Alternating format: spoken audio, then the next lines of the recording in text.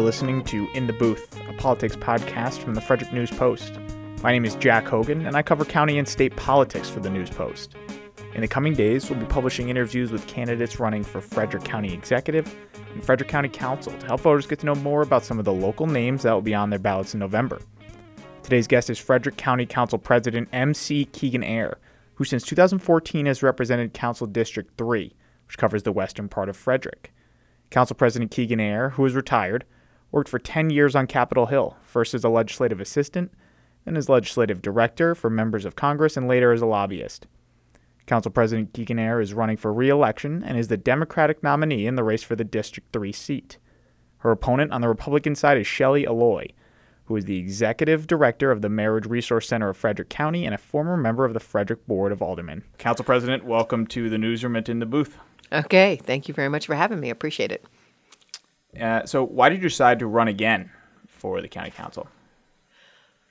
Well, there were several reasons. Number one, there were some issues, disparity in my district that were uncovered during COVID, and I felt like I was probably most prepared to be the one to address those issues in some way, shape, or form. It's going to take some maneuvering to get, ways to address those issues through the county government, and I felt like I needed to step up and do that one last time. And schools are always a big thing, and I still have school overcrowding issues in my district, despite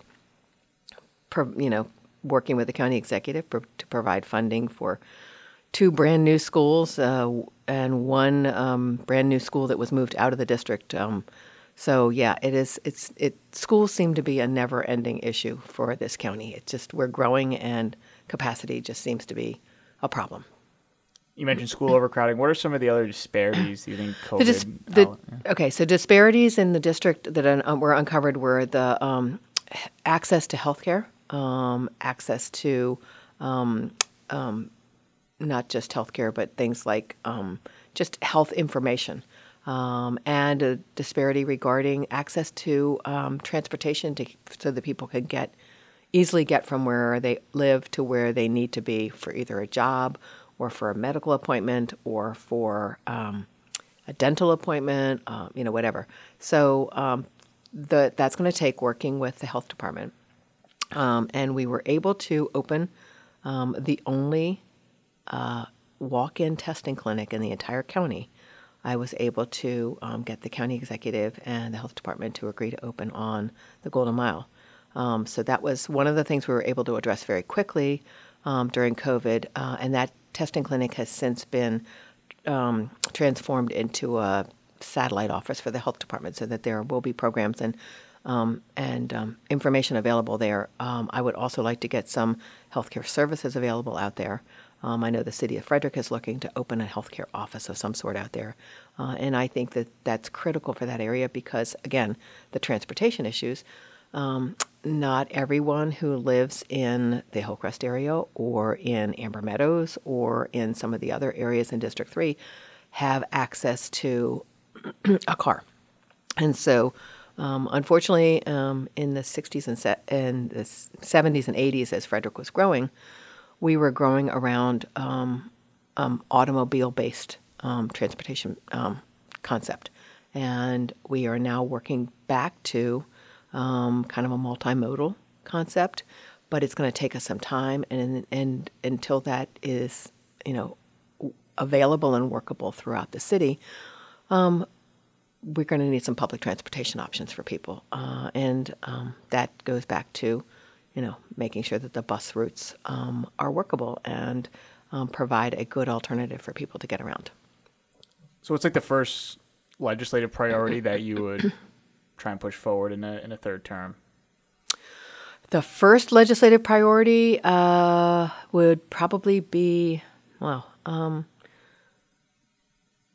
maybe both health and transportation are not going to be legislative. Those are going to be just working with the administration. Okay. So probably the legislative priority may be something looking at ensuring that we have equity in our procurement practices in the county, so that we are ensuring that we are getting the information about possible contracts with the government out to the various communities and ensuring that they understand how to go about entering into the procurement contracting process, and that they understand it and they are provided those opportunities as well. Then bringing it back to health and transportation, what would some of those conversations with the new county executive administration look like? And I guess it obviously depends on who wins. It's going to depend on who wins, but really and truly, Frederick County is a very caring community. We do care about our residents, and so I don't think it makes a difference as to which party wins. It's just making whoever is sitting in that seat understand the needs and the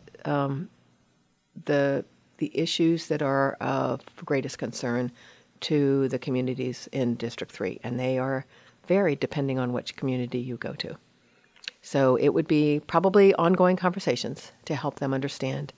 In the case of Councilmember Fitzwater, I think she understands it a little better because she and I have served on the council for the last 8 years together. In the case of Senator Michael Huff, that'll just take some longer conversations, but I have no doubt in my abilities to persuade him of the needs of these communities. All right, switching gears a little bit. So since July, the council has been holding meetings about the Sugarloaf Treasured Landscape Management Plan. Mm-hmm. It's a plan to preserve Sugarloaf Mountain and the land surrounding it, and it's the first area plan that is part of the larger Livable Frederick Master Plan, which the county passed in 2019 to guide development and preservation. Are you in favor of the Sugarloaf Plan in its current form, and why or why not? I have some concerns. One of my biggest concerns deals with the fact that the Stronghold Corporation, which owns and maintains control of the Sugarloaf Mountain, they have concerns about the plan. How do you have a treasured area plan that either does not contain the resource that you're trying to protect, or the resource you're trying to protect decides that because of that plan, they are going to close their resource to the use of the public? So I think I have some concerns about that, and so I think there need to be some more conversations with the Stronghold Corporation to understand exactly where their problems lie. The plan itself is overall a good concept. We're trying to protect an area of this county that is a landmark. It is when you drive up 270 from Montgomery County, when you drive across I-70 from Baltimore, that is one of the first things you see as you're coming into Frederick County. So it is a true treasure. And how do we go about protecting that while recognizing the rights of the people who live in and around that area? And I think we have to be very careful. So you're going to see the council go through trying to thread this needle very carefully. And I think the next couple weeks will be crucial to making sure that we can do that. Do you think you'd support exempting their land to be able, from the plan, to be able to keep the mountain? Whose land? Strongholds. Well, again, how do you exempt the land from being under the protections if that's the whole point of the plan? So I'm not sure how we're going to reconcile all of this, and that's the needle that we're going to try and thread. And so the county has already begun meeting with community members about the next regional plan in the Livable Frederick Master Plan. This one's called the South Frederick Corridors Plan. It'll examine an area south of Frederick along Maryland 355 Urbana Pike and Maryland 85 Buckystown Pike, which is the second most economically significant region of the county, second to Frederick City. Mm-hmm.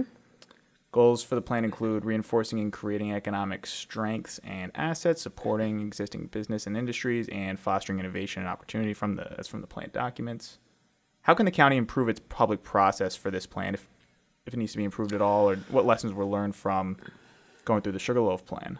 So I was part of the steering committee for the Livable Frederick Master Plan. And that was a very public engaged process. There were numerous meetings where the public came in and listened to the deliberations of the advisory, the steering committee and the various subcommittees that were working on individual aspects of that plan. And the public was in the room as the discussions were taking place.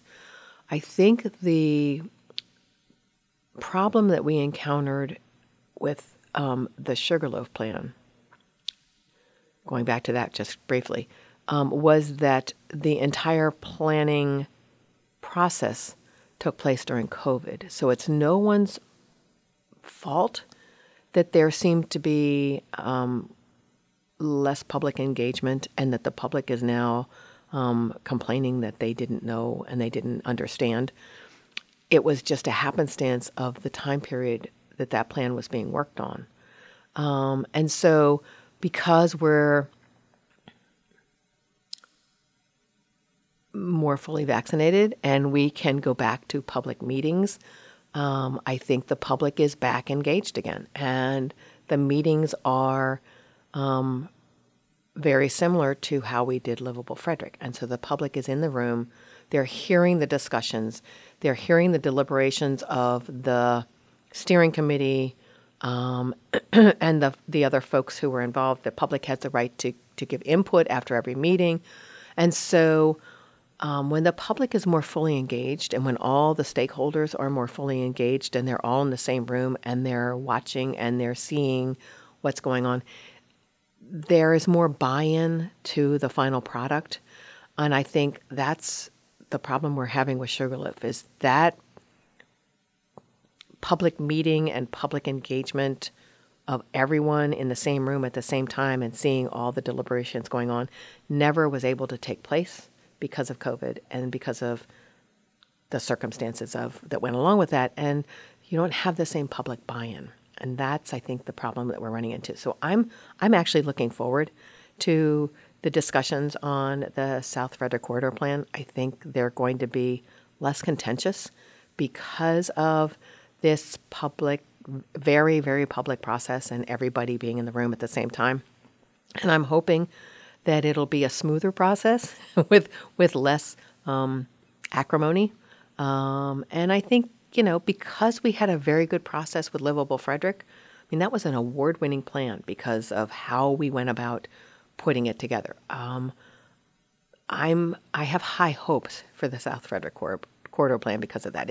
It's modeled right after how we did Livable Frederick. So it sounds like there does need to be like a restructuring of the public process. More that this time it's happening at a different point in the pandemic. Things are a little more under control. People have vaccines. Exactly. Okay. People have the vaccinations. People are able to sit there. People are comfortable sitting there, even if they sit there with a mask on. There is something to be said for building public trust when they're able to actually see what's going on. Okay. Last year, the council approved the $20 million purchase of a 26-acre property along Himes Avenue, which includes a 209,000 square foot facility currently used for COVID vaccines. Correct. The county purchased property with intentions of accelerating large projects like building new county offices, relocating the 911 call center, potentially adding a library to the west side of the city. We should note that the property is located in your district. What do you think the property should be used for? So, sorry. Right now, our first plan is to put the 911 call center there. That division has needed more space for several years now. This will allow them to expand that space to deal with emergency situations, sort of what we're dealing with right now in Florida, where you need a very large number of people in one spot at one time to deal with a major issue, and they're all in the same building. So not that we're hoping to have another issue and something like that, but because the building is that large and because the spaces will afford them that opportunity, we should be able to deal with emergency situations like that more efficiently and more effectively. But the 911 call center is our number one priority to get there. At this time, my understanding is there are other divisions that are looking at possibly relocating to that building, which would free up space in other buildings, which would allow us to sell them, which is what we're in the process of doing right now with the Pine Avenue building. That part of our Department of Public Works was located there. They have now moved all of their equipment and functions and everything to the Pine Avenue building. To the Himes Avenue building. Mm-hmm. And so they're going to be there, and that allows us the ability to sell the facility at Pine Avenue. And my understanding is we could possibly relocate some of the operations that are in the Sagner building, which is right on Carroll Creek, which is prime real estate. And if we are able to relocate all of those functions to the Himes Avenue building, that would then allow the county to declare that property surplus and sell that, which would be a huge shot in the arm for the redevelopment of Carroll Creek and to the city tax rolls. And where do the plans for a library branch on the west side stand now? Well, you would have to talk to the county executive about that because that is her decision. My understanding with my latest conversations with her about this is that she plans, at my encouragement, she's planning to go back to the community and have, another discussion about, from the broader community, what, we have now 3 options for property up in the Westside Regional Park, which we did not have at our last meeting. So we have those options on the table.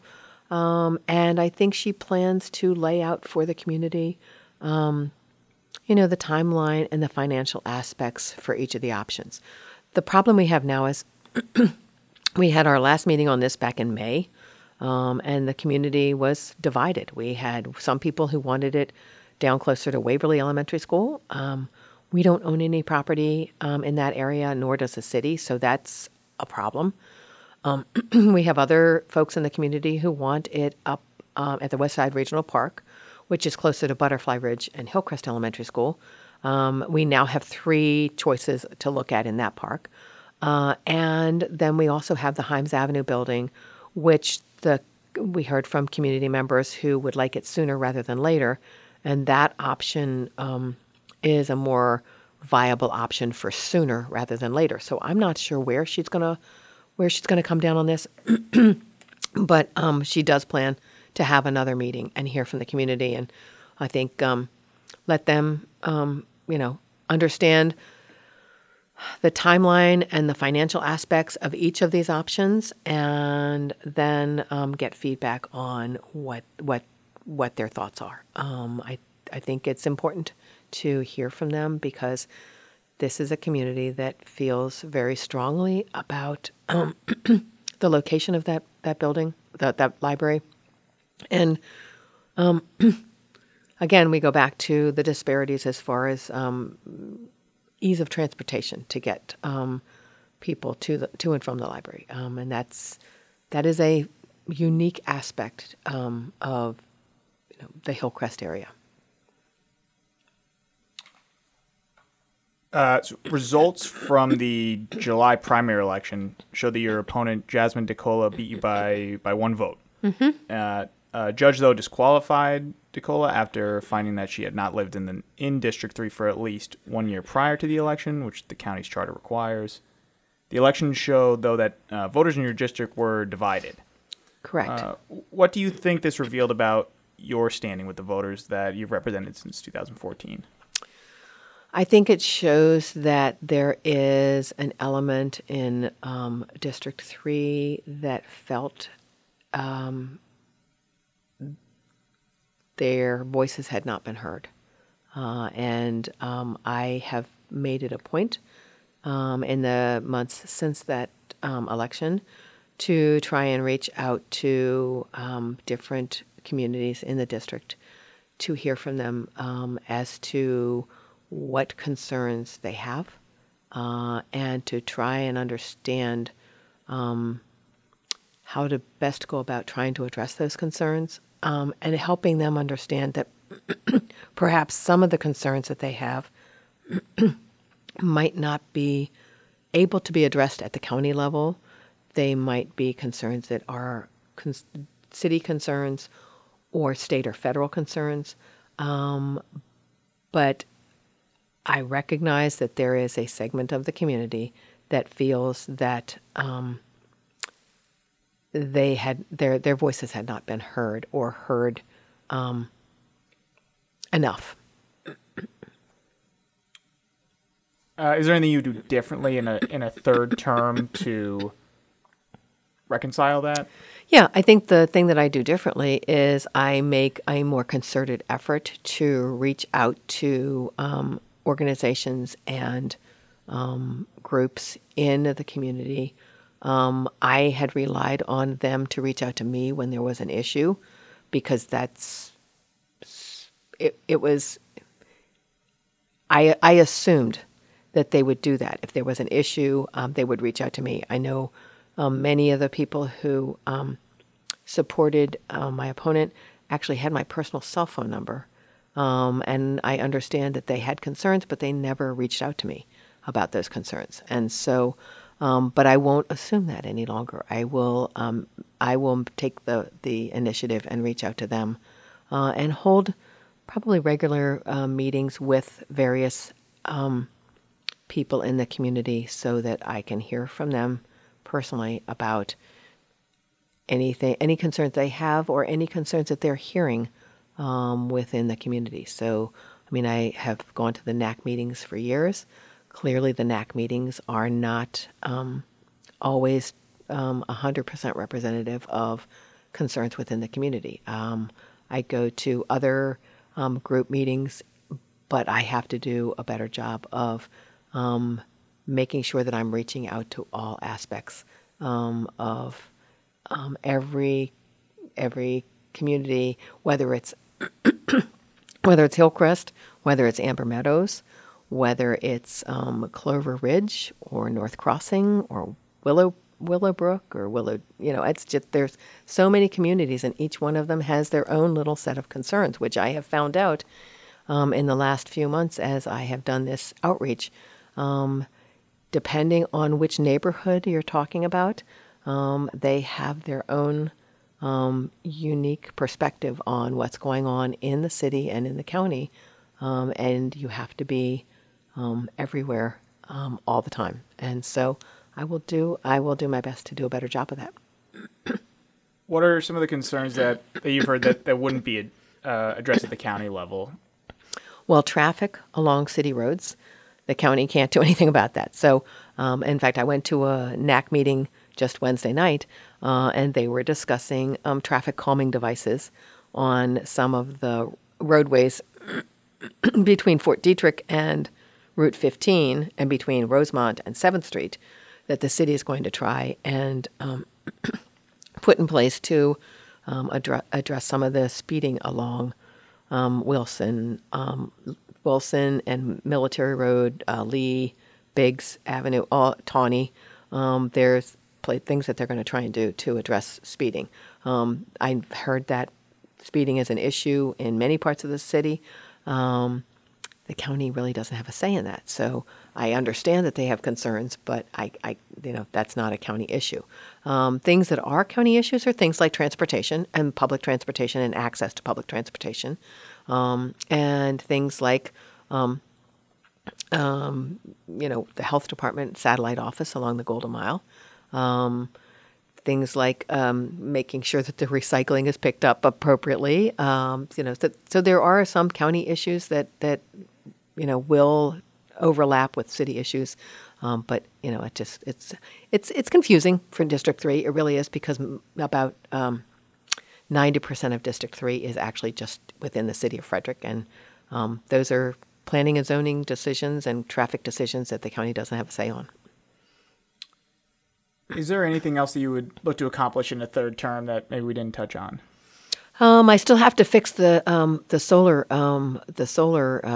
ordinance. In my first term, I passed a solar ordinance allowing large-scale solar arrays on agricultural land, and that has not worked out as well as we would have liked it. So I have to go back and revisit that ordinance and fine-tune it a bit.